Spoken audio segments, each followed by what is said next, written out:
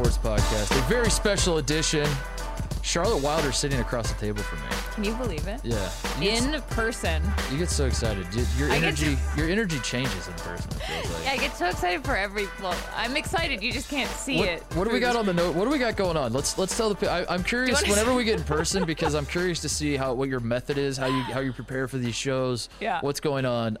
You have a phone turned down. I like that move. That's a good move. You turn the face down so that you don't get bothered. Yeah. You have a laptop. Yeah. And you also have a yellow notepad with an old-fashioned pen. What's the thought process here? I don't want to see your notes. I don't want you to spoil the show. I'm just curious, like what. Well, I'm going to read you the first matter at hand on my list. I have a Google Doc of all of my notes, which blur your eyes, but it's pretty long. Like, not to brag. I do my homework, but the first thing that my little yellow notebook says is apologize for migraine. Okay. Because we were supposed to be in person on Monday, and I really got my ass kicked. Yeah. Like, and it's karma. And the reason I bring this up is because I did this to myself, and I feel like you might have something in your life that you relate to. When I was in high school, I used to get awful migraines, and I've gotten one like before when we did the show, and I couldn't do the show, which is very frustrating. But in sort of the 10 years, 15 years since, I've used migraines as an excuse to get out of things I don't want to do. Yes. So many times that I think now, 15 years later, karma's like, oh, you thought. Mm-hmm. And then they just hit me with like the worst ones ever. So I think it's my fault, to be honest. And that's why I'm apologizing. You're doing a great job selling it that you actually had a migraine. I almost believed it for a second. The fact that you were, I had multiple friends text me that they saw you on the beach the day that you come on.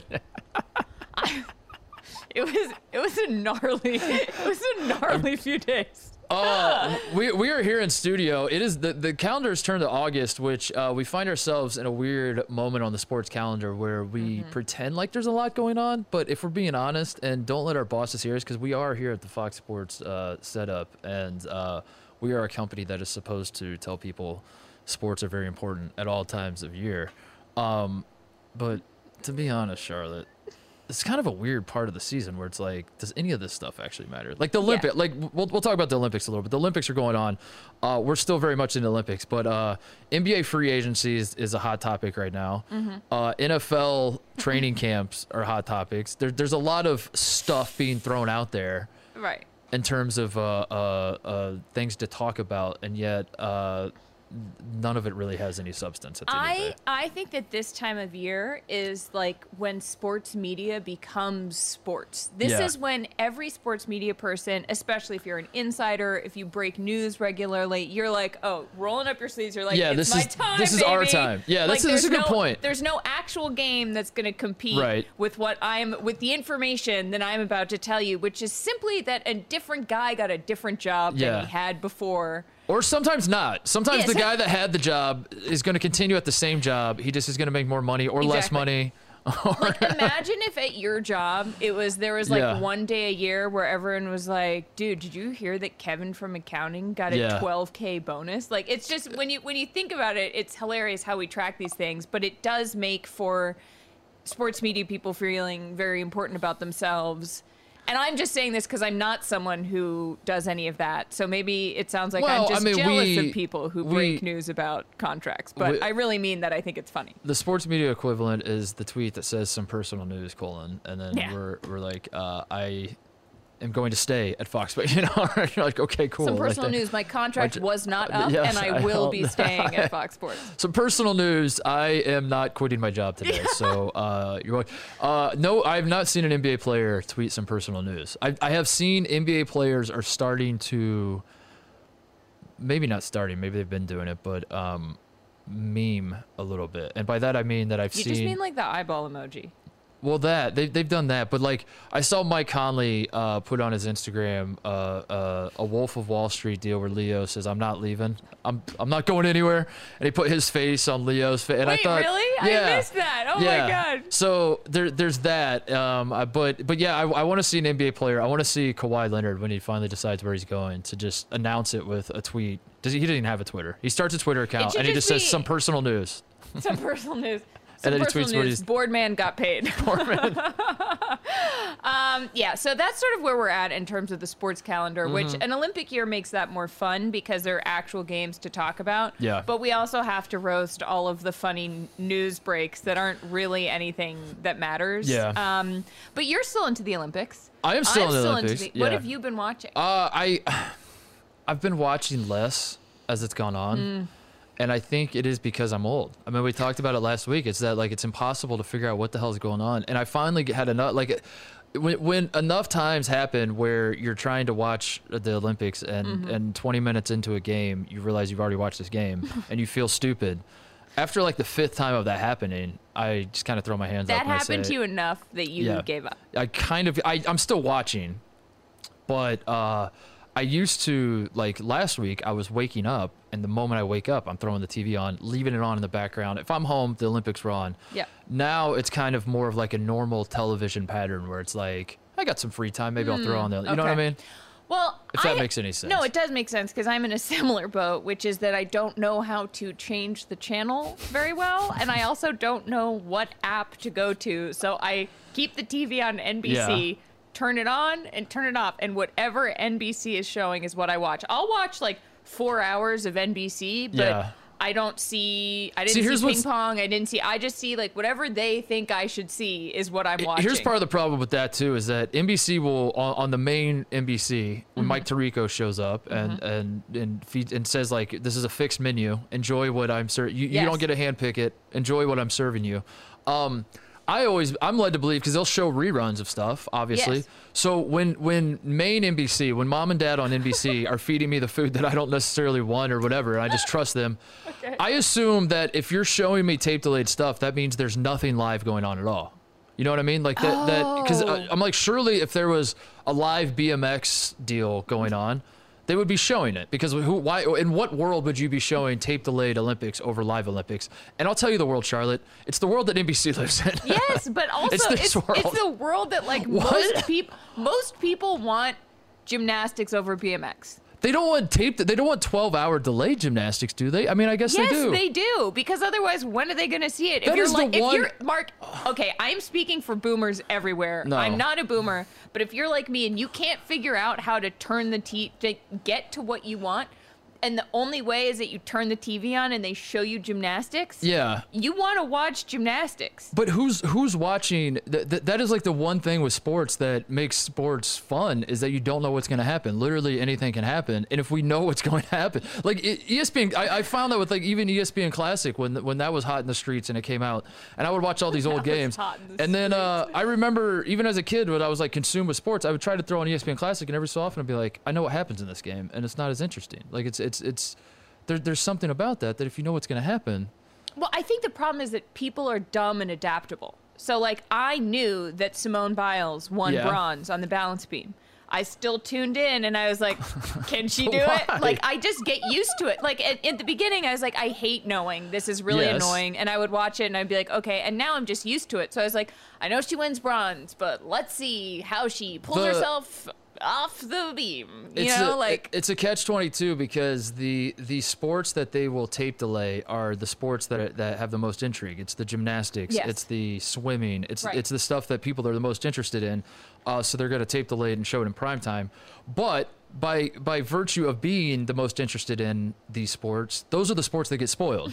So, like, if you were to tape delay if you were to tape delay the BMX or the canoe slalom or whatever else, it's not going to spoil it for me. I'll watch it. Like, that's what I find is happening with volleyball even. Like, I've been consuming a ton of volleyball, and I love how you're saying consume constantly. I'm consuming a ton of volleyball, and that is the sport that I continue to find myself. Mark is consuming volleyball content. It is set 3, and I go, wait a second. They just panned to the coach. I remember they panned to the coach yesterday, and he was picking his nose, and they just panned to him, and either this man picks his nose a lot, or I've already seen this match. No, but that's what it takes. It's not like, oh, I remember that play. It's like the coach just picked a wedgie. Yeah. And then his nose. And I saw that because I registered that as being funny the first time I saw it. Yeah. So I had this thought about the Olympics too that I feel like we're going to disagree with, so that'll make fun discussion. Oh, I love when we fight. I kind of said this about swimming, because, like, we disagree on that you think there aren't enough swimming events. Okay, no. I didn't say that I don't think there are enough. I said I like how many there are. You think there are I think too there's many. too many. I think it's a Mad Lib. I think when the Olympic Committee gets together and they decide what swimming events to have, it's literally a Mad Lib where they're just like, they have like 30 people in the room. And they're like, someone say a number between 50 and 17,000. And the guy's like, 450. Perfect. All right, someone say a swim stroke. And they're like, breaststroke. Done. 450 breaststroke. Let's get it done right now. I mean, yeah. They have like what is the mixed medley where you have like the women the women do one thing, then you tag in the man. Like this is Oh wait, really? I missed that one. There's one where like the women swim one leg, then the men take over, and then it's like American Gladiator / Field Day like vibes. a Sally Hawkins dance. Yeah, like what is going on here? Are we allowed to call them that anymore? I don't know. Sadie Hawkins? Sadie. Sorry, who's Sally I don't Hawkins? know. I went to an all-girls school, man. I'm doing my best. Sadie. Sadie. There's too many swimming events, but I thought Who about was this Sally too. Hawkins? Was she somebody? Sally Hawkins was. I'm gonna Google. Keep talking about swimming. I'm gonna Google Sally Hawkins. An English actress. She won a Golden Globe. Yeah. Wow. What was she in? She was in. Now we got to figure out who Sally Hawkins is. Persuasion. Never saw Tipping it. the Velvet. No. Nothing I've seen. No. Paddington. She was in Paddington. There you go. The Shape of Water. Oh, really? Was she the girl that The Shape of Fell Water in love was with the fish? just the fish The sex, fish right? man? Yeah, it was fish sex. She started. She's the one in the poster. She's the fish Is that sex lady? so? To you, a Sally Hawkins dance is you invite a fish. When the woman invites Sadie Hawkins. Sally Hawkins dance is you can invite any underwater animal. Sadie Hawkins is the girls invite the boys. All right, glad we figured that out. Okay.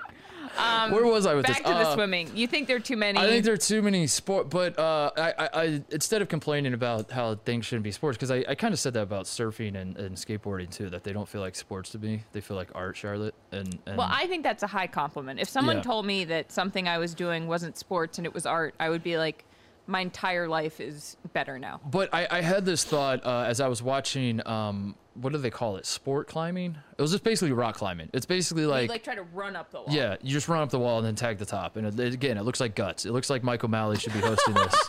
And like, let's go to Mo for the official rules. Mo! And she's like... Or like Legends of the Hindu. Yeah. So you got these young kids, like the guy from America that I saw do it looked like he was 17 and he was good. And like, I'm not pretending that like I could do it. You know, I'm not saying that this isn't a real sport and you didn't train for this and that I could do this easily, all that. But what I do want to talk to you about, Charlotte, is that I found myself thinking, if I met this kid at a cocktail party and someone introduced me to him as an Olympian, and then I asked him, oh, you're an Olympian. Like, you run like the 800 meter dash. Did you do like, what, were you a swimmer? What are you? And he's like, I climb a wall in 5 seconds and ring a bell at the top. I would, like, I wish this wasn't true, but some part of me would be like, oh, so you're not a real Olympian. And so I thought maybe, like, am I alone in this? Do you gatekeep Olympians as well? Because I've noticed the swimmers, like every swimmer in the Olympics seems to have the Olympic rings tattooed on them. Because for swimmers, this is like a massive deal. This is the biggest deal. And I respect the swim. Like, if I met an Olympian swimmer, I'd be like, oh my God, wow. But if I met a lady that rode a horse that danced, she was like, I'm an Olympian, I'd be like, no, you're not. Then she'd be like, I'm Bruce Springsteen's daughter. And you'd be like, never mind. May I have all of your contact info? No, I think so. I've been thinking about this too, because at a certain point, it feels like they're just sort of tossing obstacle courses and lawn games into there. And I want to know, I think my question is like, how robust are those sports outside of the Olympics? Like, is there a speed climbing community that I don't know about that is actually huge? Where I feel like speed climbing is probably like surfing and where it's like that defeats the purpose. Like I in my mind, if you're like an avid mountain climber or someone who loves to climb, it's almost you look at the competition, you're like, this is lame. This isn't what this is about. I think what bugs us about it, or what feels not necessarily bugs us, because like do whatever you want, you know, like fine, be in the Olympics, that's great. But also in a more real sense. No, but I think what it is that it's these activities that were born out of connecting with nature in some way, and like being one with the urban planning, being one with the water, being one with the mountains, like escaping, doing something to reach this higher level of consciousness almost. And then you take it and you put it in a gym with plastic freaking knob guys and you're like, well, who can get up the fastest? And it feels cheaper. And I don't think it means it shouldn't be there or it's not a valid sport, but I think that it should be called something different. It's so far removed. It's like, Wasabi the Pekingese winning the dog show when you've got like a German Shepherd standing there. Right. You're like, is that even a dog? That's not even a dog. Yeah, I'm with you. And no offense to Wasabi. He was a great dog, but like he was a great pet. He wasn't necessarily a dog. And exactly. It's not a judgment value. It's just how we categorize these things and where they come from, I think, is what's annoying about it. Yeah, that's a great point that like these things started as they're not competitions. They started as activities, as hobbies. And I guess you could make the argument that it's important to have them in the Olympics to give some light to these things, right. to you're showcasing how cool skateboarding is, right? So kids are going to watch this. They're going to say, oh, I had no idea that skateboarding was the thing, I guess, in this hypothetical world. Okay. Until I watched 13-year-olds from Japan doing kickflips at the Olympics. And then, and only then, I mean, I guess if it like gives them more legitimate funding would be a reason to say, yes, great. I had this thought watching skateboarding, by the way, too, that I think I texted you this, that because a lot of young people are great at it. Like, and I'm not talking young like 25. I'm talking like 12. 13. Like children. And the same is true of gymnastics, where you have to be a certain age, because if they don't do the age limit, I know what you're about to say. In the opposite way, because wasn't that the thing like the Chinese would do, is like they would just like throw 12-year-olds out there and pretend like they're 16 and like yeah, what's the problem? And you're like, that kid learned to read 2 years ago. Yeah, and I guess my thought is, Charlotte, if puberty is a deterrent, if puberty is detrimental to the sport, shouldn't we as a society take a step back and be like, let's talk about this? Yes. Let's like, if hitting puberty ruins your chances of winning gold, maybe we should reevaluate whether you and this sport should be taking place. That's what I kept waiting, watching like the skateboarding. I kept waiting for like a Tom Rinaldi type to come on and just have dramatic music, and he's talking about like the plight of one of these skateboarders, and then when she turned 16, something devastating happened. She hit puberty. And then like the piano, like, and that's like all this adversity she's facing. And the adversity is that she just simply hit puberty. The adversity is that she grew 3 inches. Yeah. And her body fat percentage is now slightly higher. And her hips are wider, so like her center of gravity. It's just like so depressing, because I think though that you you texted me that because I texted you, hot take, I don't think gymnastics should exist. This feels bad for you. Gymnastics and in then general. I was like, I'm not going to say that on the show. And then you go, and then you said the puberty thing, and now I'm saying it all on the show because, What if Simone Biles inadvertently just ended gymnastics because she basically had my understanding is she had the twisties, which is more or less like for the first time in her life, she's now thinking like, oh, I could like snap my neck if I land, like I could be paralyzed just from trying to do a simple thing here. Whoa, I never really thought about this. And then that is now going to start a conversation where everyone's like, yeah, this is pretty effing insane. I'd be cool with that, because watching them, I'm like, I'm like, is this fun? Like, you have like the corruption among U.S. gymnastics is so gross. Like, you've got all the, like, I read an interview with Allie Raisman. I can never say her name right. Who's from a town near where I grew up. And she was like, I don't think people realize how bad this is for your body. She was like, I tried to do a cartwheel the other day and got so dizzy. She was like, she was basically like, it is insane the things we do, and it is even more insane that we are driven. So I'm just like, what if we just stop? I have a thought. We have the Senior Citizen Olympics where we highlight sports. No, Mark. Yes, Charlotte, hear me out. Gonna break their no, this is the point. We highlight the sports that you can play when you're 80 because they're great for your body. Golf is a big sport. Swimming. Exactly. That's what I'm saying. Oh, I like that. A brisk constitutional walk, in the morning. These are things there should be a sport. Here we are. Sit and reach. You sit down and touch your toes. Changing the channel. There should be a sport where it's morning and it's like a dew-soaked morning and the birds are out and everybody leaves a porch at the same time holding a cup of coffee with a dog, and whoever has the nicer time walking around the block is the gold medalist. Passive-aggressive comments to your neighbor about how their lawn looks. Yeah. Call your daughter and tell her she has to call her grandmother. You know what I was thinking about yesterday, which is similar to what we're talking about, the idea of what is not an Olympic sport but feels like it should be, that you do in your everyday life. and I just want to just derail the conversation and mention someone parked very close to me, and I had to do the move. The guy was in the car next to me. Oh, awful. So I didn't want to even slightly touching my door to his car. No, we can't have that.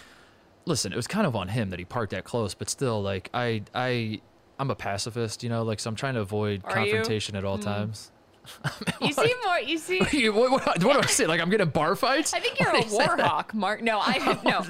You're a pacifist, but you like a touch of chaos. A little bit. I'm a classic Midwestern passive aggressive guy. Like so I'll say a comment to you and like I'll drive away and be like, "Good park job, buddy," as I'm like leave it, but I'm not gonna like open the door and ding his car. I think be like, "You shouldn't have parked here." Like I'm not that guy. Might be the most fundamental difference between the two of us. Yeah. Is that you will drive away and be like, "Nice park job," and I'll just be like, I have told men to go F themselves before on the street for.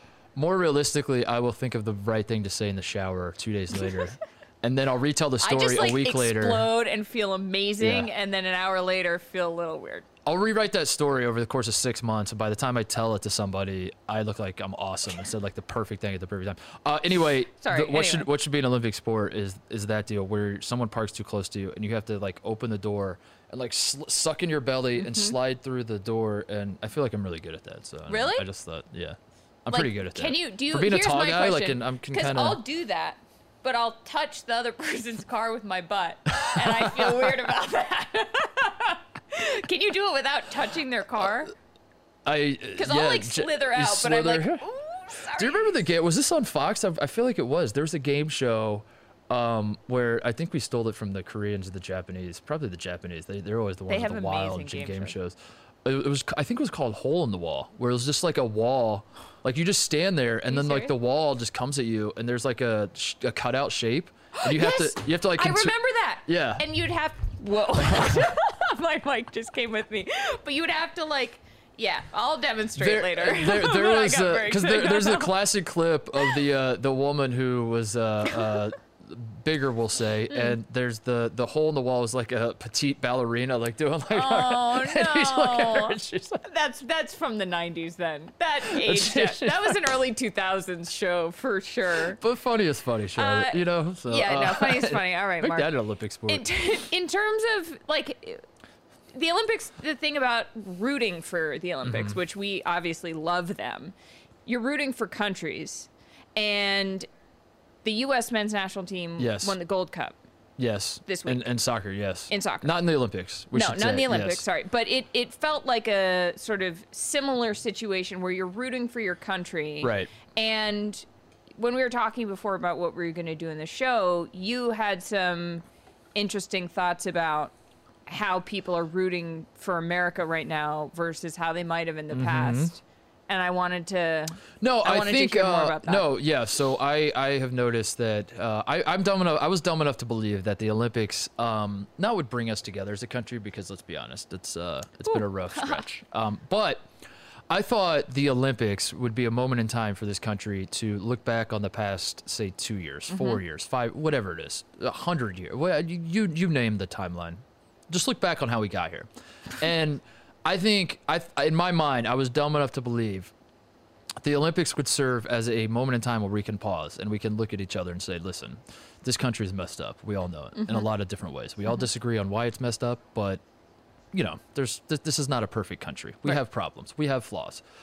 But I'll be damned. At least we're not China or Russia, because that's what happens every year in the Olympics. Those are the two. It's like China, Russia, and America, and like we compete for the medal count. We go right back to the Cold War. Yes. Every Olympics is just the Cold War fought all over again. So I was dumb enough to believe when the Olympics started, we would rally together against China and Russia, like we always do. That's just how it works. It's like I hate my fellow neighbor that lives next to me because he hung the wrong political flag during the election. But you know what I hate more than that is those cheaters in Russia that have been doping every Olympics going back to the start of time, right?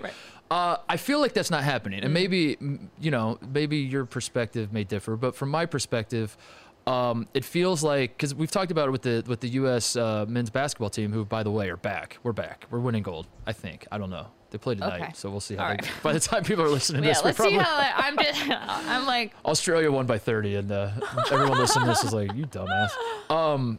We talked about the basketball team losing is semi-funny to people. I feel like the similar thing happened. The women's soccer team lost, and there didn't really feel like there was a sense of, damn, that sucks. There was certainly a large portion of this country that like got the light out of it, frankly. And there are a million reasons why that's the case.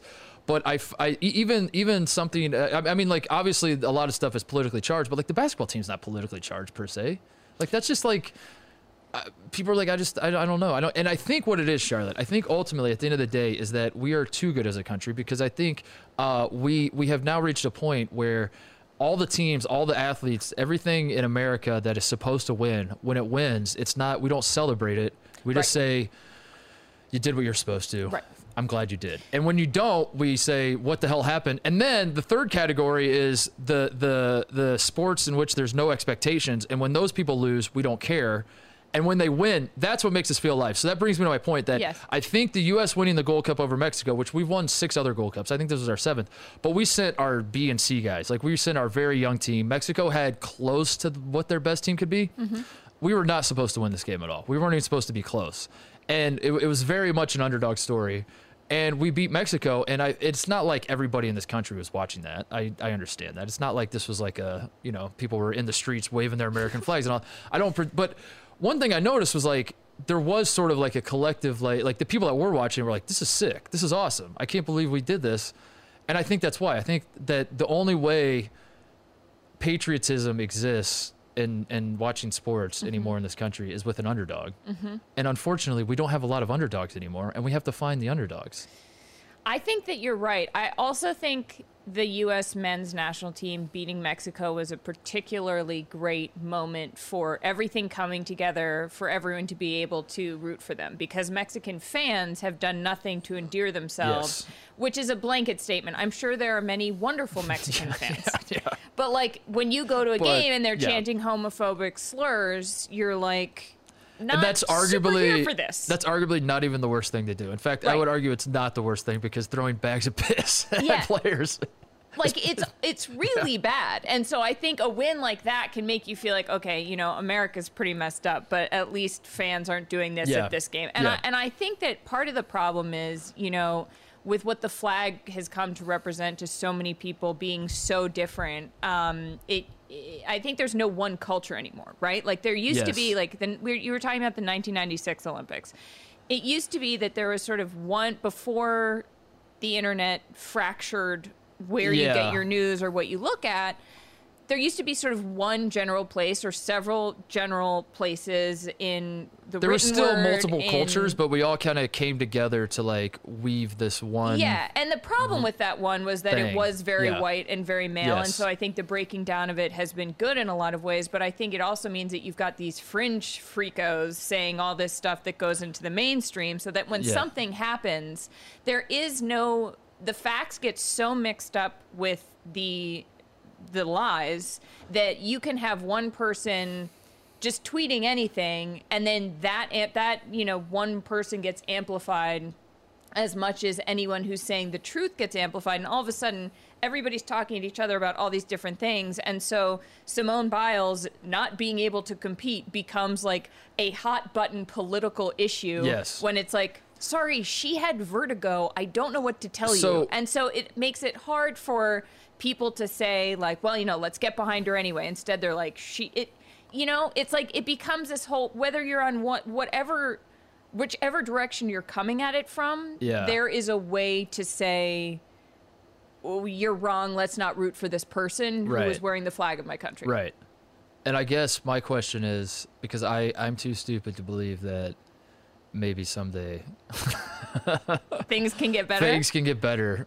Is your question how can things get better? No, not even how. Do you think that or is it done? Is this what international sports are going to be for America moving forward? Is just this, that like there's going to be, no matter what team exists, there's going to be like, I don't know, there's going to be one guy, like even the U.S. soccer team, like we go on a World Cup run, say, and we're in the semifinals of the World Cup, and then like there's some faction of people that are like, Christian Pulisic said this once upon a time, so like I'm done with this team, and then like that, or I don't know, not even said, like just something like, I don't like his face, or I like it has become something like, because Simone Biles, to my knowledge, not super political. Like I understand the the U.S. women's soccer team. They're activists. Megan Rapinoe is not shy about her beliefs on things. Right. So you could rub some people the wrong way. So if someone's like, I disagree with what she's saying, like where you fall on the political spectrum, like I kind of understand how you arrive at the point where you're like, I would want to see her fail. Like that tracks in my brain.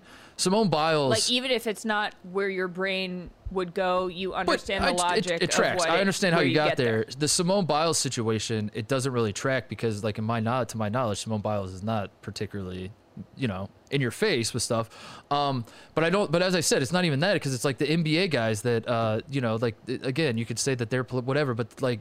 I think unfortunately, sorry. No, that's what I mean. It's like it is seeped into everything, and I wish this is not a novel. This is not a new. I'm not the first one to say this. I know, but it's very frustrating, Charlotte, because I felt it watching the Gold Cup. Yeah. For a moment in time, I was like, we could do this. We can do this as a country. We can come together. I do miss that. I really used to feel a whole lot of pride watching our athletes in the Olympics, and I feel pride for them individually, but way less so in like I just think nationalism in general is a little creepy now, but that's sort of where I come at it from, but which is not where everybody does. But I have two things. I have a solution, Mark. What? Well, first of all, I think that some of the people not being particularly political, I think unfortunately like racism is the answer a lot of the time. Yeah. And so my answer to how do we like get people back on track? How do we stop this? Is that we get rid of all internet that isn't podcasts that we speak on. All internet. I'm the only one that's allowed to use We internet. are the only ones allowed to be or there's a government mandate that you can only be on the internet 1 hour a day. Yeah. And you can only tweet 4 words. That's definitely a great idea. I mean, come on. Like that, I don't see any other way that we pull this back. I don't know how anybody The train would disagree has left the battleship. It's a bummer because I don't even because I really don't think it's all political stuff. I think it's just like I think for some of the NBA stuff, it's because for me I don't pay that much attention to what guys tweeted what or said what or whatever. And for me it was just like I don't love Kevin Durant that much as a bad like I don't love that he joined the Warriors. I'm still not over that he tried to ruin the NBA and join it. No, we know. We've heard. He was up 3-1 and blows the lead and then joins a 73-win team. What a loser. When now he's building a super team in so now he's the face of Team USA basketball, and like I'm gonna cheer for him. I want him to win, but like there is a small part of me.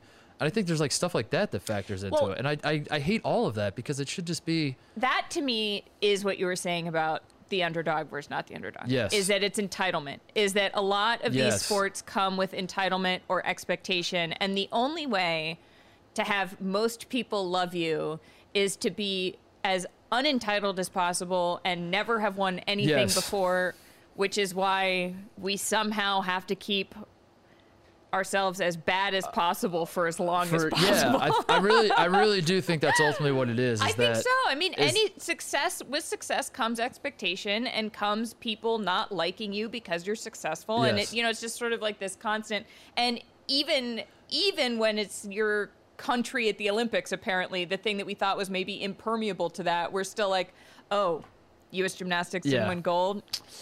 Okay. Instead of being like, wow, silver, well done. You know? China has more gold medals than us right now, Charlotte.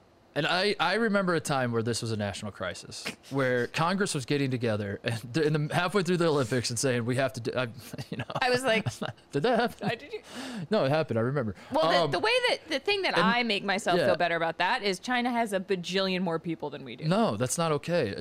So we're the underdogs. Maybe that's it. It's like we have to lose this Olympics in gold medals to China. And then next time we have to come back stronger.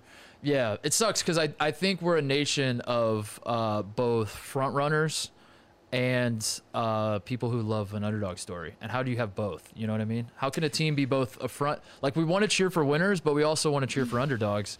So that's really all that's left now is like an underdog story that works, which is why even the people that live in this country that they turn their back on the idea of patriotism. The idea that you brought up earlier, like patriotism in general seems kind of weird. To nationalism, this idea of like and we're superior. No, I know. Right. You're not.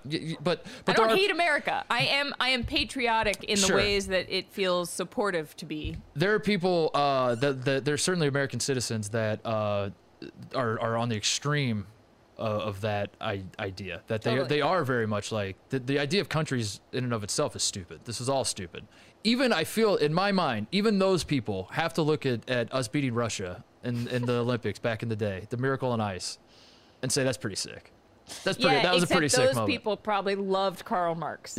So that's where your argument falls apart. But I mean, like, because those moments where the underdog prevails, no matter, that's what I mean. It's like there are these moments that, like, no matter what your ideology is, your politics, hits you. It's visceral. Your thoughts on the team. It's just like a chemical response in your body where you're like, that rule. That was sick. That is so sick, and I'm so glad we won. I'm so glad I live in this country. We need not more. That country. Was sick. That was moments. Sick. And I really, like, as I'm thinking about it, I really feel like the men's soccer team might be it. Because, like, the men's soccer team, the straddles that balance of good enough to theoretically beat anybody on any given night. Theoretically.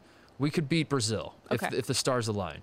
We could play. You could talk yourself into it as a United States soccer fan. Okay. But at the same time, no one's expecting us to beat Brazil. Right? And that is a perfect sweet spot to where, like, maybe that's the last hope we have. That's so true. Maybe that's it. Or it's like one of I feel like we've been losing a lot of sprinting medals too lately. I know, but Sydney McLaughlin in the hurdles? Yeah, that was sick. That's sort of made up. She beat her own world record. Yeah, that's a good point. I love her. She's also, I don't know if I'm allowed to say this or if this will make me a bad woman. She is one of the most beautiful women I've ever seen in my entire life. It's like staring at the sun. Anyway, I don't know. I had that thought, and I don't even know what the solution is. I guess it sometimes just throw your hands up and you say, I don't know. It is what it is. But I like talking about it because it makes you think about why we talk about sports at all. Yeah. Which is that it connects to all of these things, even. You know, another thing I was thinking too that might help for having red, white, and blue, timeless colors. You know, I don't think we have the best flag, if we're being honest. Like, our flag could be cooler, but for sure, it is time for a rebrand. America needs a rebrand. I know. We just need a rebrand more than anything. The colors are sick. We have a great color scheme. Love the color scheme, but I feel like our uniforms across the board in just about every sport. I agree. We could use some work. I don't like the track ones this year. The track ones I didn't good. love the gymnastics ones. The basketball uniforms, the gradient, the blue. That's kind of like it's not good. Maybe Ombre was so 2014. Maybe it's literally that. Just do a nostalgia play and bring back like the Dream Team USA basketball logo. Yeah, those were sick. I don't know why we ever stopped doing that. Like it feels like every uniform is like 7 years behind in fashion. Yeah. And then what it really needs to be is just retro. Make everything retro all the time. They never change. If at the 2024 Olympics, the United States outfits every Olympian and whatever was worn in 92 and 96. That's what like no matter the sport, everyone's back in. Beautiful. Everyone's back in. Like, done. We fixed it. There, see, Mark, we fixed it. Now I want to talk about something that's not important at all. Okay. Which is this entire week outside of the Olympics. Yeah. Because this is sports media's time to shine. This is when my phone is blowing up constantly with trade announcements about guys that I didn't even know were still playing basketball. I'm looking up in the studio right now. We have a lot of TVs in here. Not to brag. And I see Colin Cowherd on the television screen doing his radio show right now. Yeah. And this is when this is why he makes the big bucks. Is weeks like this. Yes. It's like weeks like Colin takes the Los Angeles Lakers free agent signings and he cracks his knuckles and he says, "Here's 3 hours, America." He says, "It's unbelievable." I saw a report that Baker Mayfield in the red zone at practice went 0 for on his passes. This is true, by the way. I did see this. I did see this tweet.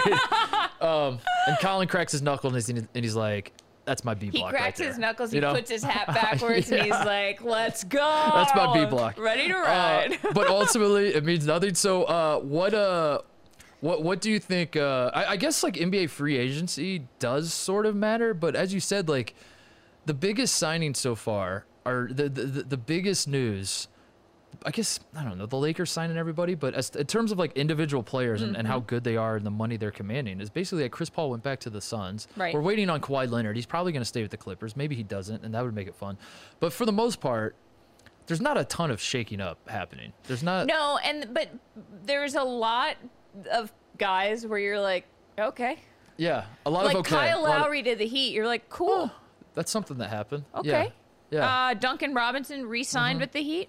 I was excited about that because he is NESCAC's own. Okay, I also have a bone to pick. There's a Twitter account out there called Hockey in the CAC, which is about NESCAC Seems hockey. like a euphemism. NESCAC. Well, NESCAC is the New England Small College Athletic Conference, I believe, that Colby College, where I went, plays in, could not be less relevant.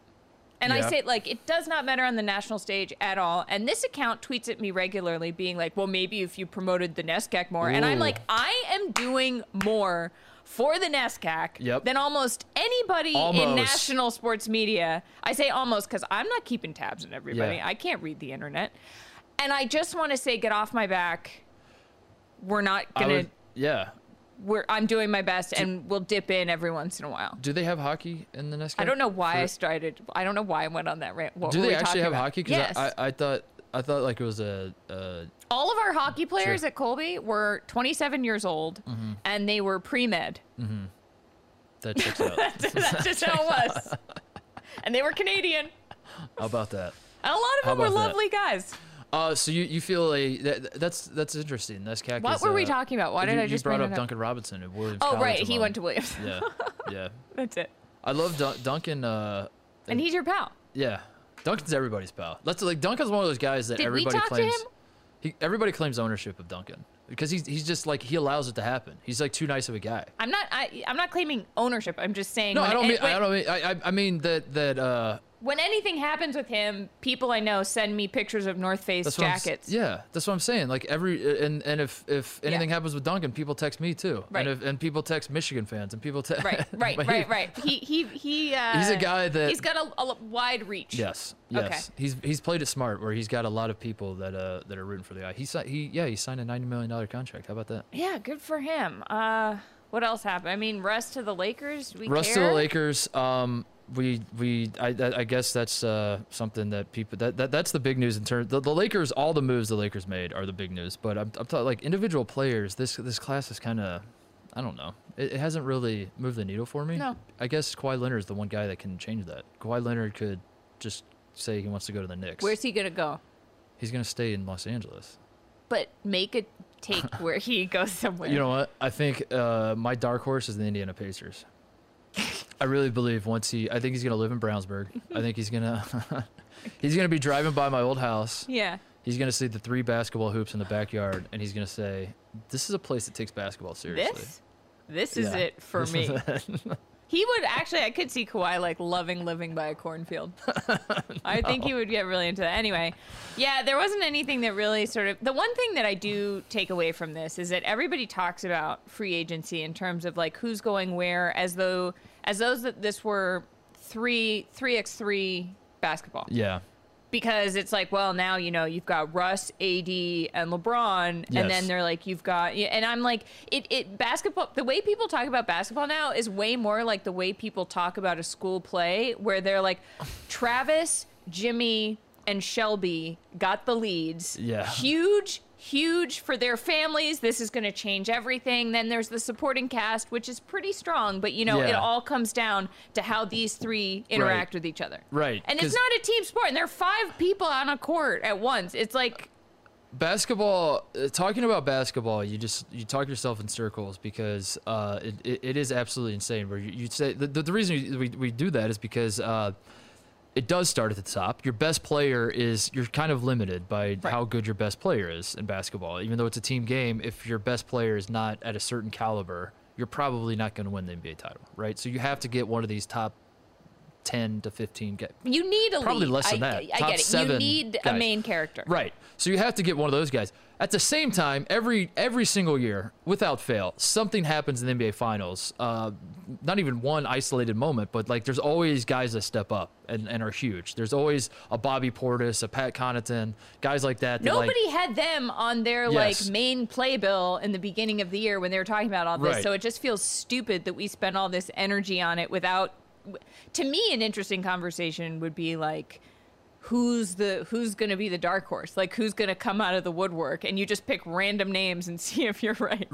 Right. That's.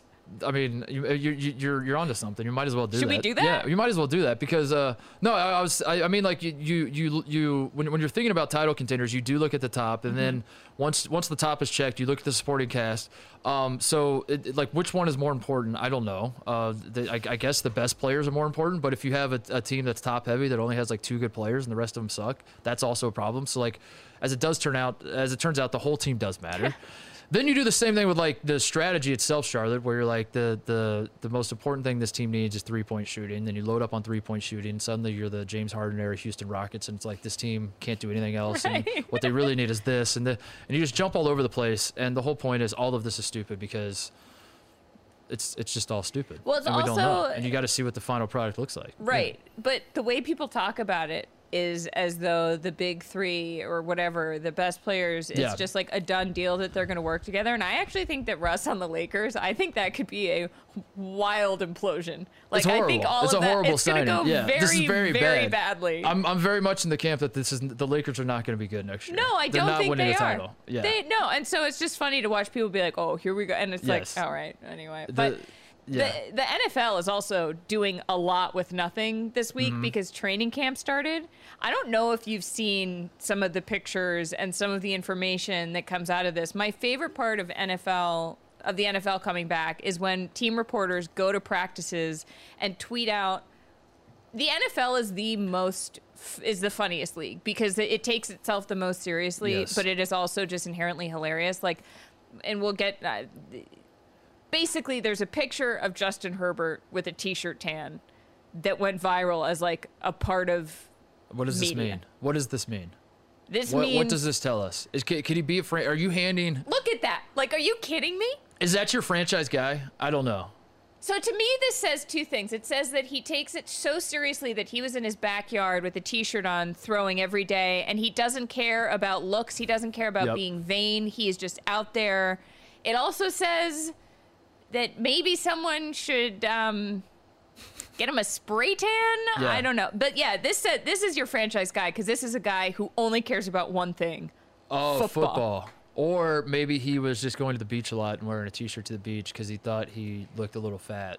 And he was just like insecure. And he's not your franchise guy because he has no confidence in himself to just peel the shirt when you're outside, Justin.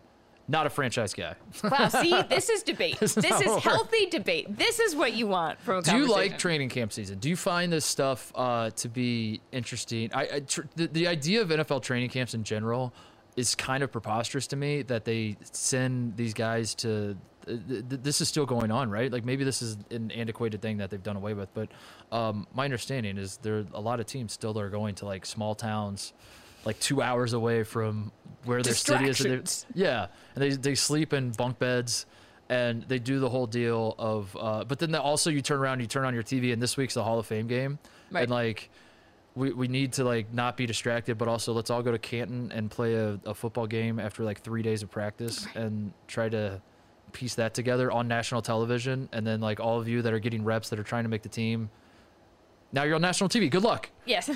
The whole thing is kind of bizarre to me. I love training camp because I love the funny extra things that come out of it. The reason that I love the NFL so much is because it can be the goofiest league accidentally. Like the things that happen, and you know, people take one pass. Like Justin Fields has a good practice, and they're like, "Well, that's it. Bears are winning the Super Bowl." And I just love not even a practice, one throw, like he hands it off right, and then the way he carries out the fake after the handoff, you're like, "That's good." They're that's like, good stuff right there. That's Lombardi.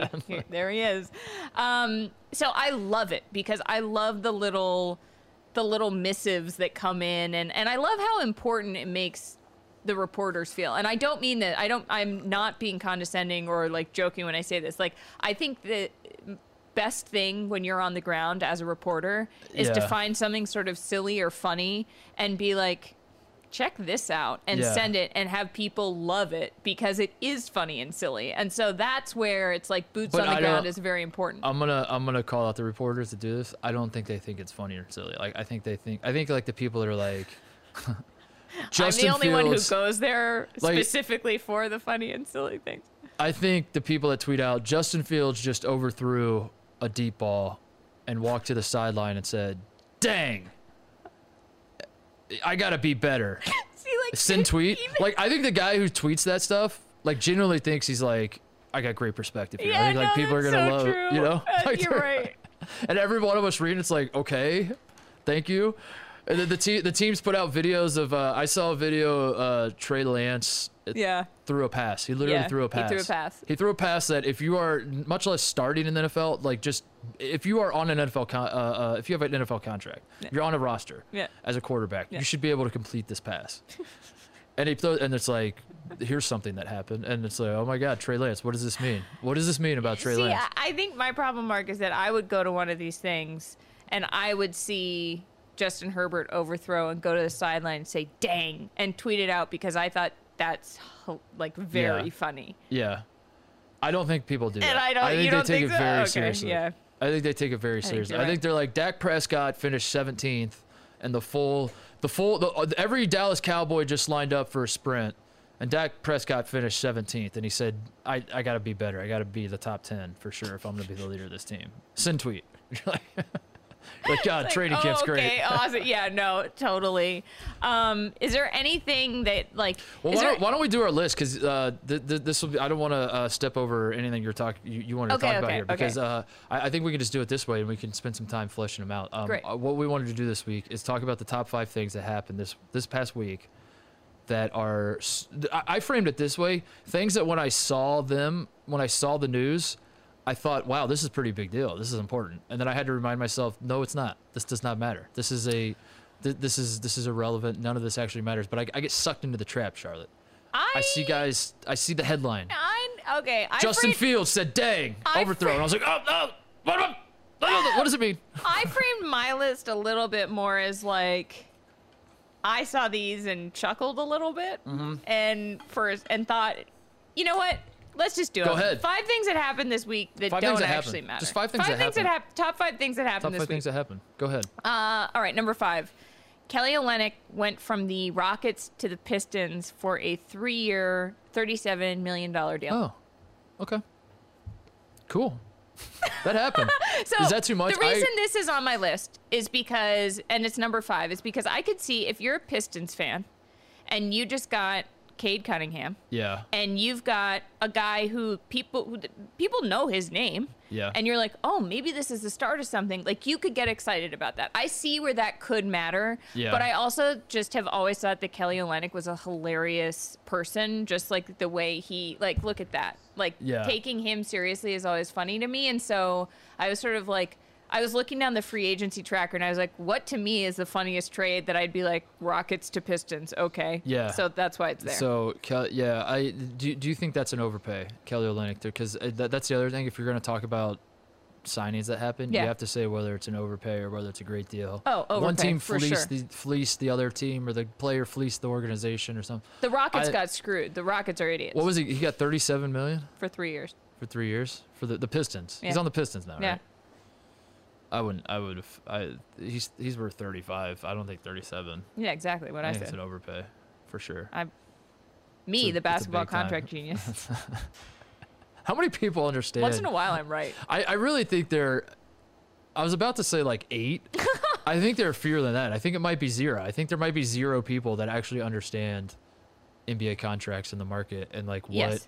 Yeah, I think like the GMs that do it don't even really know. I think they come up with their own proprietary algorithm, and the algorithm is just like points plus rebounds divided by the age of the player. But I think the biggest form of gatekeeping of people in sports is guys pretending that they get the math involved and whether it was a good idea or not, and telling their girlfriends, and their girlfriends being smart enough to realize, I don't know what you're talking about, but the guy is too much of an asshole to realize that he doesn't know what he's talking about. And that's where the like men and women sports that's one thing. When I was growing up, I guess this makes me unique. I didn't think it made me unique, Charlotte. I liked watching sports because I liked the sports. I liked the athletes. I liked watching Michael Jordan play basketball. What I did not necessarily have an interest in was what's Michael Jordan's contract situation? How much cap space do the Bulls have? Can they make some moves in the offseason to bolster? Can they give Jordan more help for the Bulls are going to have to defend the title? How are they going to go about that? I didn't care. I turned on the TV. I wanted to see Jordan do sick on a basketball court.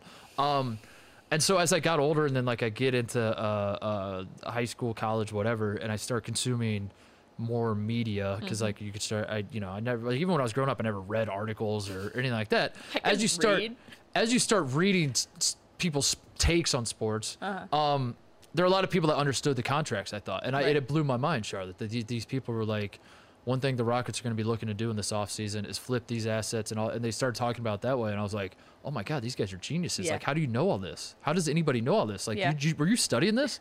Well, my dumb ass was trying to be Michael Jordan. You were trying to be Jerry Krause. Yeah. Wow. You're a genius. And then I got a little older, Charlotte, and I realized all of those people, literally every single one of them are full of shit. They don't know anything. Every single one of those people that are like, here's some good assets. What this GM did was good. What this GM did. No, you don't know. None of us know. The GMs don't even know. The most freeing thing that ever happened to me in my career was realizing that if I didn't understand something, it wasn't my fault, and nobody else probably did either. No one else did either. I really think the GMs in the NBA, when they sign deals, they hang up the phone, then they turn and they look at whoever's in the room with them, and you're like, oh, that's not too bad, right? That's not too much. That's probably fair, right? That's fair, right? I think it's fair. I mean, yeah, I think so. I just, if it's not, I didn't say it was. And then the other person doesn't say a word, and you're like, because the thing is that, and then they just start talking for 20 minutes, and the other person's like, okay, Dan, all right, good. Enough about that. That's a rant just prepare yourself, Charlotte. I'll do a rant about NBA contracts. Maybe on this actual episode again at some point. But yeah, I'm sure there will be an opportunity. What's your number 5? I definitely have. I'll drop it.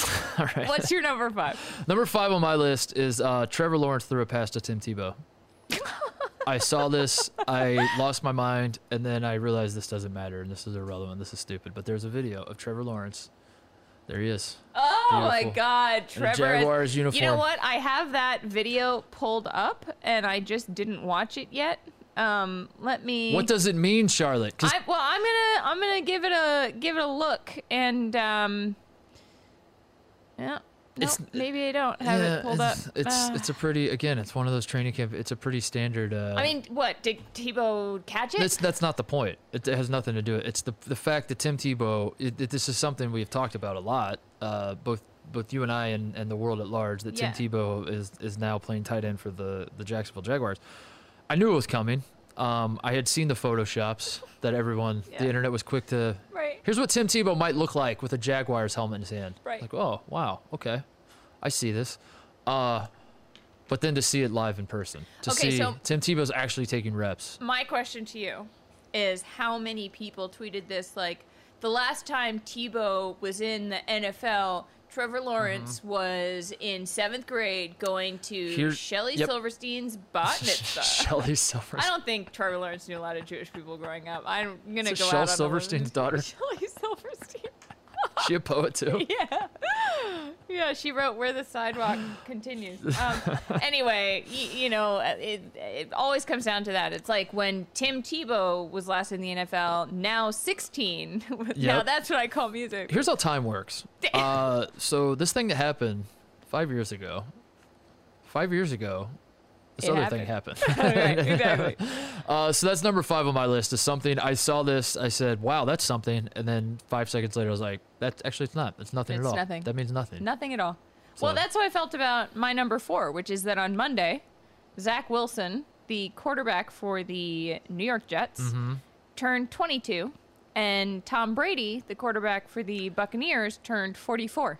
Wow. And that was a thing that at first I was like, those numbers, if you add up Zach's age, that's Tom's age. Had a whole conversation with myself about, well, I guess Tom could be Zach's dad, technically. And then I was like, cool. Doesn't matter. How does it matter? No. But doesn't he? Every time I see him, he's a kid from the 90s villain, from the sports movie. Yeah. How much of it is his fault? How much is he to blame? Like, should I feel? You think so? Dude. Okay, look at his haircut, make your case. Look at his headband. look at his. I mean, he can't do anything about his face. Right. But he hasn't said anything to make me think he's like. But he hasn't tried. He hasn't tried to do anything about his face. He could try something. I get a lot of TikTok and Instagram algorithms directing me to plastic surgeons. So I'm just saying. No, I'm kidding. I mean, I do get those. I'm kidding about Zach. I just mean like he carries himself that way. Okay. No, I was curious because like you just some people. I don't know why I just got so defensive. I don't know. Well, you know. Maybe the guy's just like in he's his mind. He's probably a nice guy. In his mind, he's like, I just am, you know, like I just woke up and like threw on this shirt and came to practice, and now everyone's telling me that I look like, you know, I'm a bully or like I look like I'm 12 years old. Like I can't help that. I know, and now I would love to look like Jason Momoa too, but I don't. This is who I am. Accept me for who I am. People probably look at me and they're like, oh wow, she looks like the girl who works at a bookstore in Brooklyn. Because she wasn't cool enough to work at the cool bar. And I'd be like, suck it. Are they hiring? Yeah, right? Anyone? You're right. The headband does him no favors. Also, he's a little cocky. Like, not in a bad way or maybe in a bad way. I don't know. It depends on your perspective. Sometimes it's confident. What's the difference between confidence and being cocky? I don't know. But, you know, he's not exactly a mild-mannered guy on the football field. So no. Yeah, I was just curious. I want to hear you make the case. You wanted to hear me lose my shit. Would you rather have 2 Zach Wilsons or 1 Tom Brady? I would rather have 1 Tom Brady. It's a great question in terms of if you're starting a franchise. I was about to say I would rather have 1,000,000 tiny ducks, but if you're starting a franchise, I'd rather have 2 Zach Wilsons. Well, okay, if you're starting, because if one doesn't work for out this season, you can have Tom Brady with a average high school quarterback as his backup from the state of Indiana, like me in high school. High school Mark Titus is Tom Brady's NFL backup. Or you can have Zach. I'd be so worried about you. Well, I'm the backup. I'm not going to play, but maybe I have to. That's you don't what know. I mean. That's the whole question. It's Tom Brady's old. You don't know. Or would you rather have Zach Wilson with Zach Wilson as the backup? That if Zach Wilson, God forbid, something happens to him and he blows his knee out, that's okay because we have another. We have a clone. Are they on the Jets or the Bucks? They're on. Because that shit matters. Great question. They are on the Indianapolis Colts. I was just going to say they're on the Colts. Yeah, they're on the Colts. In that case, I'd rather have 2 Zachs. I think so. Because someone goes wrong with the Colts. in this hypothetical, if something goes wrong with Brady and I come in, I'm the hometown kid now, Charlotte. I'm from Indianapolis area. Oh, now are you offended now I'm playing for the Colts. I didn't pick you? Oh my God. You don't think you could be a backup NFL quarterback? Charlotte, if you don't think the local Indianapolis community would rally around me, high school me, getting thrown in like Henry Rowan Gardner, and suddenly I have to sling the pigskin for the Colts. Wait, you're in high school in this scenario? I'm 17 years old. I thought you were 34 in this scenario. No, I'm 17 years old. It's me in high school when I was playing football. So is Tom Brady also younger? No, he's 44. Charlotte.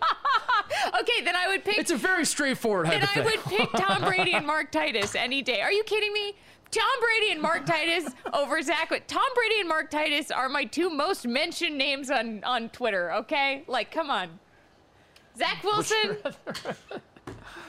Jesus, don't do that to me. What's your number 4? Oh man. Number 4 on my list is also a quarterback that we don't talk about him a lot on here, but his name's come up a time or two. I have Aaron Rodgers looks happy. Aaron Rodgers looks happy at training camp. Look at him. Oh God, Aaron Rodgers looks like he just got off a boat from a trip where he did a ton of ayahuasca. Here's the question as I'm looking at this picture. Is Aaron Rodgers handsome? I would have said yes before, but before I you saw this questioning everything I know. Hold on, let me just. He's got to be handsome, Charlotte. If he's not handsome, what chance do any of us have? He's handsome. He's handsome. But I am. Is he doing? He looks like someone, and he looks like John Hamm when he in Mad Men when he goes on his finding himself drug journey. Yeah. But also he looks like someone from Lost. Like he has that 2000s Lost vibe, but he also looks like the guy who works in the health food store and tells you where the good new kombucha is and you don't trust him, so you get the other kind. Yeah. What is this guy's number 1 hobby? This picture we're looking at right here. Like yoga? Slacklining. Like slacklining. He just goes that to the dude park. can slackline till the cows come home. He's a slackline. He also still is a hacky sack. He's definitely a hacky sack guy. I think Aaron Rodgers is doing a handsome heat check. This is a thing that actors do from time to time. Yep. Brad Pitt's famous for it, of just like, I'm going to grow a mullet. I'm going to... Letting himself go. Yeah, I'm just going to let myself go and is watch that what what happens they call next. that? A handsome I just heat made that up, but yeah, I think that's what it is. It's a That's handsome like heat me check. every day. I'm like, how bad can I look? And still... And still get away with it because I'm the quarterback of the Packers and I'm Which the is something I reigning say to MVP. myself every day because I am the quarterback of the Packers. How bad can I look? How cool are red jerseys, by the way, for quarterbacks in training camp? Sick. What a great idea. Sick. Wouldn't that be sweet to have that in real life? That like a don't touch me or like I'm special thing? Oh, yeah. It's like a... They're like the equivalent of bodyguards. Yeah, kind of. Like, yeah. No, you know what those are? Those are black SUVs. Oh, yeah. In real life, they're... Oh, yes, because when you're in a black SUV getting driven somewhere, which hasn't happened to me terribly often, but every time it has, I'm like, I am the king of the world. I love capitalism. Yeah. All of you small people out there. And then you look at Aaron Rodgers in a red jersey, and he is in that space. He's like, king of the world. I love capitalism. No one can touch me. That's great. That's a great point. That when you're in a black SUV, and you pull up, like if you pull up to a restaurant, I guess Uber's kind of ruined this because you can do like Uber Black now, but I mean, in general, Still counts. If you pull up to Still a restaurant and you get out of like a black SUV, especially one that's got like that sticker on the back that's like the ID of the car, you know what I'm talking? Like Yes. the limo services will like tag each of their cars. Like aviation services. Yeah, and it's just like it's got like, these are the cars. serial number or whatever. Yeah. You roll up in those, the windows are tinted, and you get out and you like kind of put your hand over your head like this, and you walk into the restaurant. I don't care who you are, like everyone's stepping out of the way, and they're like, "Go ahead, please, they're right this way." Mark, should we use this as a great opportunity to say that this Friday we're doing a live show? Oh yeah, we should. Because I think we should show up at that live show in Like black SUVs and film the entrance, and we'll be like, "Please, no pictures, no pictures." And that would be everybody. and everyone would be like, We are doing Mark, a live show. We get over yourself. are nailing down the location. We should do it at like Applebee's, and that would be hilarious. I we pull love up in a black SUV at Applebee's. Yeah, that Please. that for the people. For the people. No, yeah, we're doing a live show because we're going to be on the road all fall, Yep. and it's going to be really fun. It's going to be at a bar in LA on Friday. Yep. We are figuring out where. They don't have. Are there bars in LA? I don't know. We'll have to try to find No, one. there are like spots. LA has I know the spot. We're finding Yeah. out the spot we're doing it at, but we will tweet it out and Instagram it out and whatever else we do. Stay tuned. Yeah, you guys should come if you What's want. What's Aunt Char's vibe in LA? Does Aunt Char exist in LA, or when you come to LA, is it? You said it's Hollywood Char. Is that what the people That's are what calling I said. you? That's what. Yeah, I think I go more like. Are you in the scene? If I told you I want to go to West Hollywood and just like we're gonna take whatever drug people hand us and just like let it rip tonight No, and I'm stay too out till neurotic 4, to do you drugs. couldn't do that. No, Yeah. we've figured that out before. I'm like Nancy Myers in Hollywood, on chart, but like a young Meryl Streep in Hollywood. Okay. Like I'm not in, but like not in movies. Like my vibe is like, do you see what I'm wearing right now? I'm Yeah. wearing like oatmeal colored pants and like a rust colored jacket. Do you know? Like I am not oatmeal, in any yeah. scene. Yes. I'm not. I have never in my life been in a scene. I don't think I will ever be in a scene. Anytime I'm at parties where there is a scene, I think it's very funny and feel very much like I am not a part of it, Okay. even if I pretend. So what do you have like a curious vibe? Are you walking around like the Walk of Fame and like pointing at stars that you recognize and that sort of thing? Or God no, I find myself far too above the tourist stuff. Okay. If I'm being perfectly honest, but like like when we went to dinner at Craig's, Yeah. known for its celebrities. Yes. And we saw Myers Leonard. Right. Formerly That was of the the Heat. celebrity we The saw. one celebrity we saw was Myers Leonard. Rest and in he peace, Larry King. By the way, Yes. he was a staple at Craig's. Had his booth off to the side. He was, spoiler alert, not there on the Yeah. night we went on Friday. Even though so I didn't realize. if he you might would have not. come like 3 years earlier, you would have seen Larry King. Instead, you saw Myers Leonard. wearing a flannel shirt with the sleeves cut off. Was he really? Yeah, he was. It was the worst shirt I'd ever seen. He was with 3 women wearing a flannel. He looked like a bad country singer. And I was like, oh, wow, so he's doing great. Anyway, we can go back to our list, but I just thought that would be a good time to say. Oh, it is. Come check out our live show. Yeah, I don't remember how we got here. But yeah, come check out our live show. Because we were talking about red jerseys. Oh, I was talking about Aaron Rodgers looks happy. He's driving around a golf cart that his teammates bought for him. He's saying the right things and all that. And the reason this is not news to me is because, as first reported on the People Sports Podcast, he's still mulling over retirement, Charlotte. Obviously. He's not like he's happy because he knows he's got an out. Yes. He's smiling because that face right there says to me, these idiots have no idea what's coming. These stupid idiots. Do you know what it is? This is Matthew McConaughey in True Detective 1 vibes. That face. Yeah. That face, but happy. You're like, I don't trust that face for a second. Are you kidding me? I remember the scene. All right. You remember the scene in True Detective when he's talking to the lady in the interrogation room and he just says, you should kill yourself? With his... He's like... No, he's sitting right next to the lady and he's like, when you get to prison, people aren't going to take it easy on you. If you get the opportunity, you should consider killing yourself. And then he just walks out of the room. No. But that smile has like, I'm going to tell you some crazy shit vibes. That's Aaron Rodgers to the Packers front office. This is awful. Okay, my number 3. We've covered this already, but I had to put it up there one more time. Justin Herbert has a t-shirt tan. Mm-hmm. He does. Gained a lot of traction. Also, the reason this doesn't matter, but it mattered to me because the person who tweeted this out was like, wow, someone should have told him otherwise. Or like, it was like, wow, this looks bad in typical NFL fashion. And I was like, no, this is brave. I don't think it's either one. I think it's I think you had it right the first time. This is a guy that just wants to play football. I know, but I just wanted to play devil's advocate to the person. Right. No, this is just a football guy. Come on. He's just football. He's growing the hair back out too, it looks like. I like that. It took him a long time to get over the strength and conditioning coach's haircut. Yeah. I do like that. I think it looks good. He's got sort of your haircut. A little bit, yeah. Curlier hair. Yeah. But nice. Both, cool. Anyway, what's yours? Number 3 on my list. This was the equivalent of Kelly Olynyk to the Pistons for me. DeMar DeRozan getting traded to the Bulls, sign and trade with the San Antonio Spurs. The Bulls have, if not the Lakers, the Bulls I would say are the one team so far in NBA free agency that have made the best or like the most notable moves. They're shaking it up. They signed Lonzo Ball. They get Alex Caruso from the Lakers. They get Tony Bradley. There's some optimism brewing in Chicago, and if I was a Bulls fan, I'd be excited. The Bulls are not going to win the NBA title, but you know, if you're a fan of a team, you just need like some reason to care, some reason to feel like things are going the right way, Charlotte. But I'm not a Bulls fan, so I looked at this and I was just like, oh, okay. It just feels like you're in business class, like moving seats around. You're like the flight attendant came back and like, sir, could you maybe like move to this seat over here? And it doesn't matter. You're not in first class. Right. You're not flying the plane. You're the Chicago Bulls, for God's sakes. But it's been a long time for Bulls fans since they've done anything of note.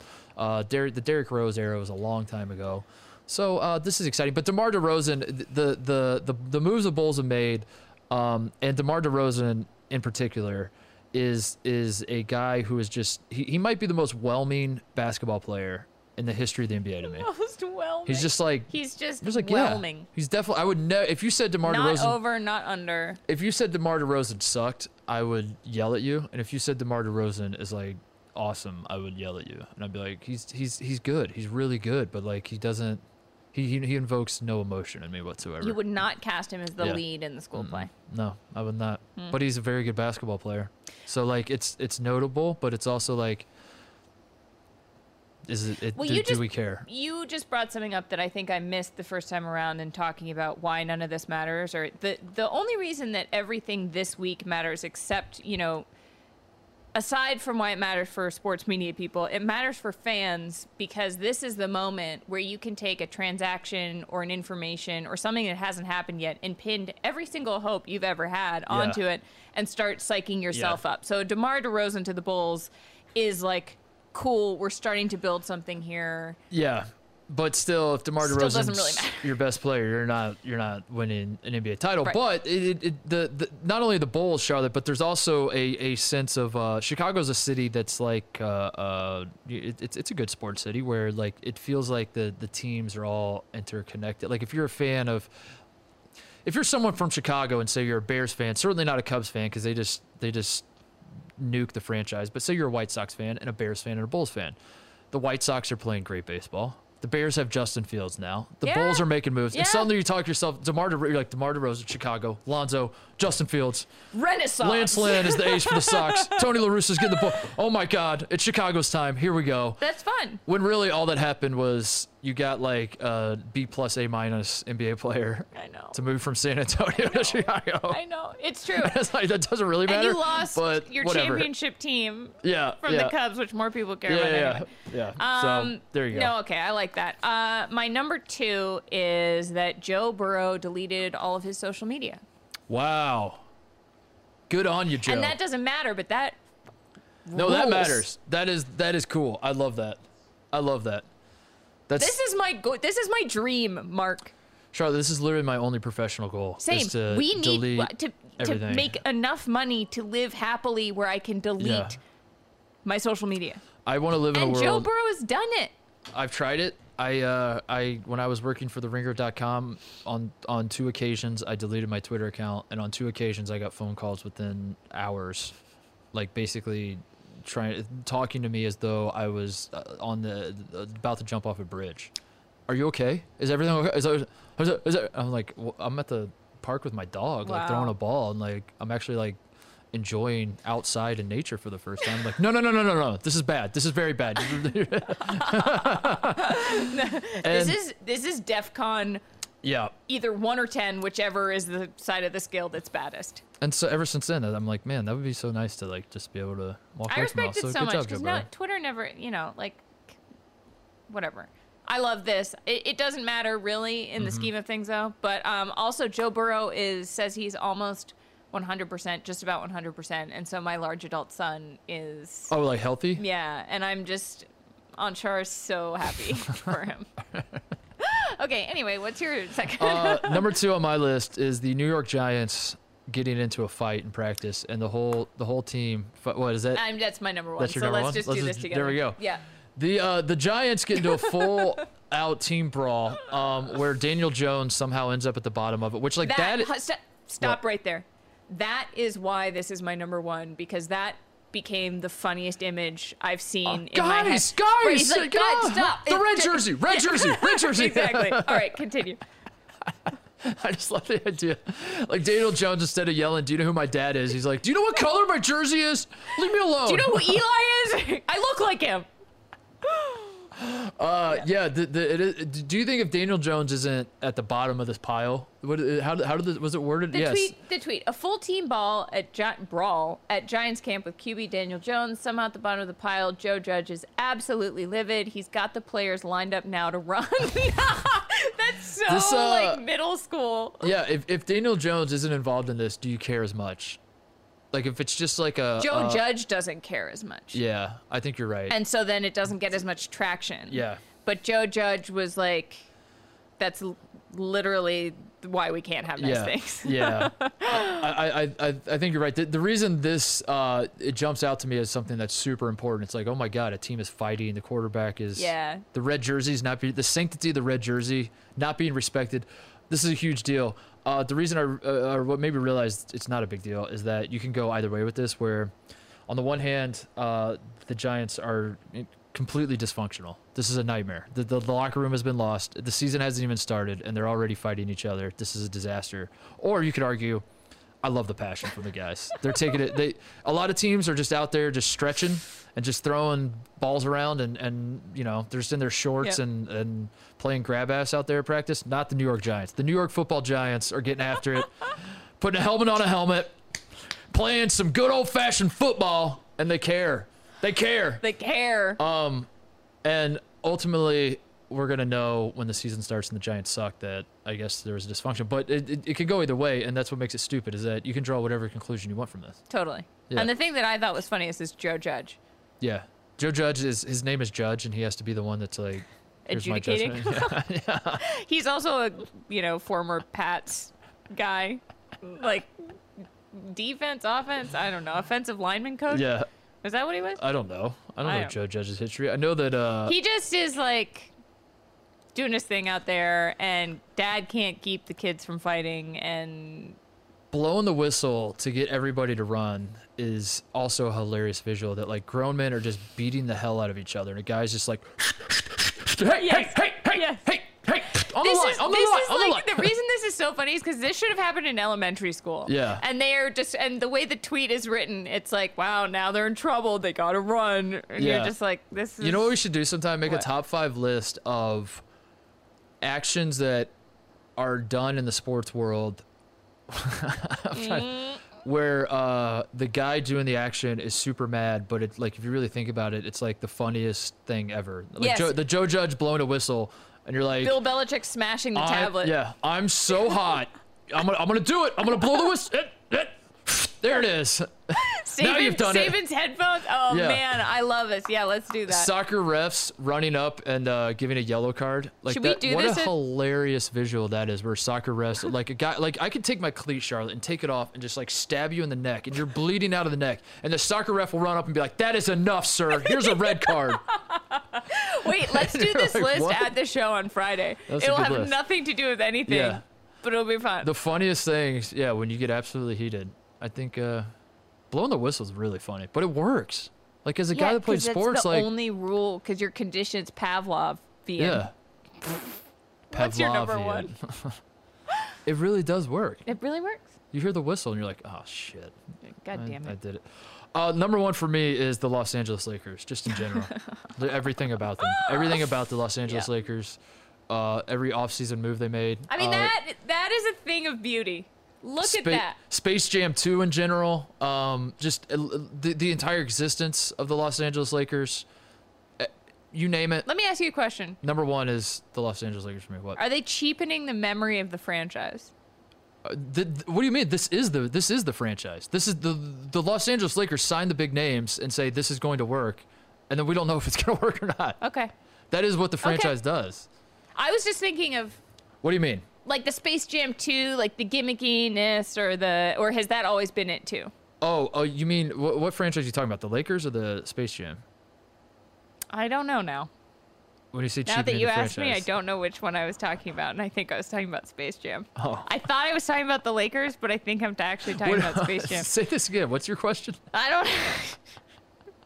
My question is, how is this gonna go? How is this going to go? It's going to be a disaster. Russell Westbrook can't shoot, and Russell Westbrook is not as good as he used to be. I love Russell Westbrook in I the do sense too. that he Big- very fun to cheer for. Yes. Very likable guy from my perspective, but he is not the answer for the Los Angeles Lakers. So you're asking yourself, is Carmelo Anthony the answer? And the answer to that is no, Charlotte, because Carmelo Anthony is coming from the Portland Trail Blazers, who have found themselves in a position where they are trying to make Damian Lillard happy. Why are they trying to make Damian Lillard happy when Damian Lillard has made it clear that he hates joining super teams, wants to play for the same team that drafted him, all that kind of stuff? Suddenly Damian Lillard might leave. Why might he leave, Charlotte? Because he has no help, because no one, he just played in however many playoffs in a row now where he's the only guy. He's carrying the entire team.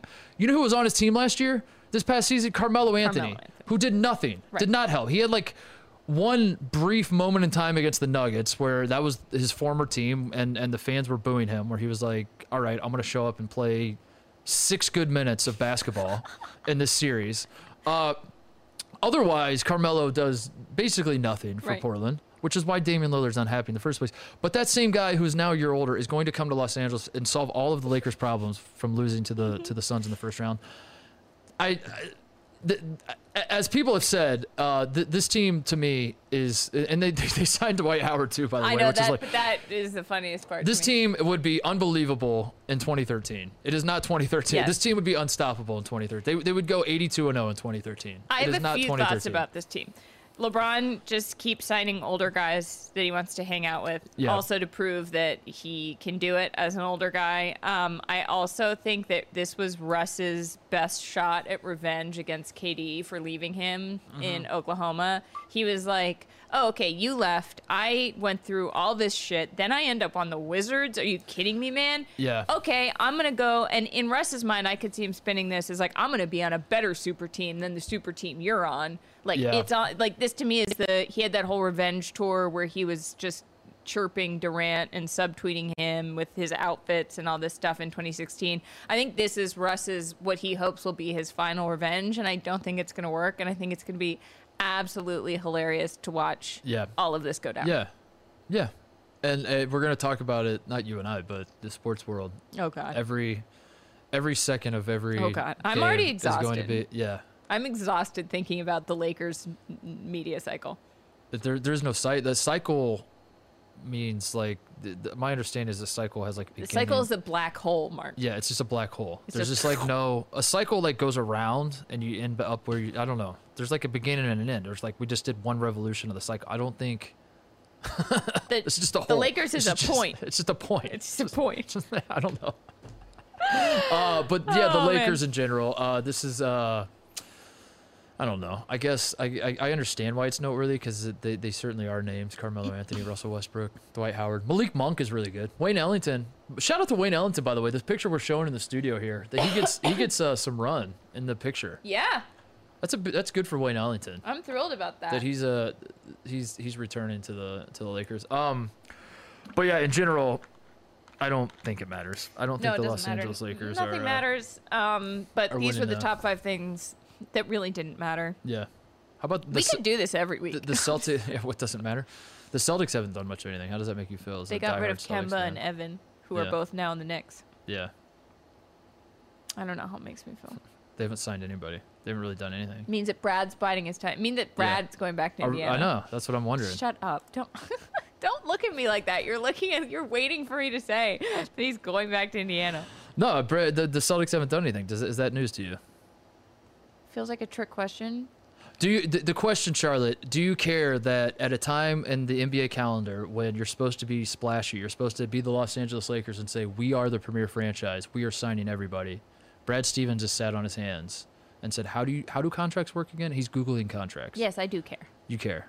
But I won't care if it turns out he's playing the long game and had something else he was working on that turns out to be better. But right now, I care. Okay.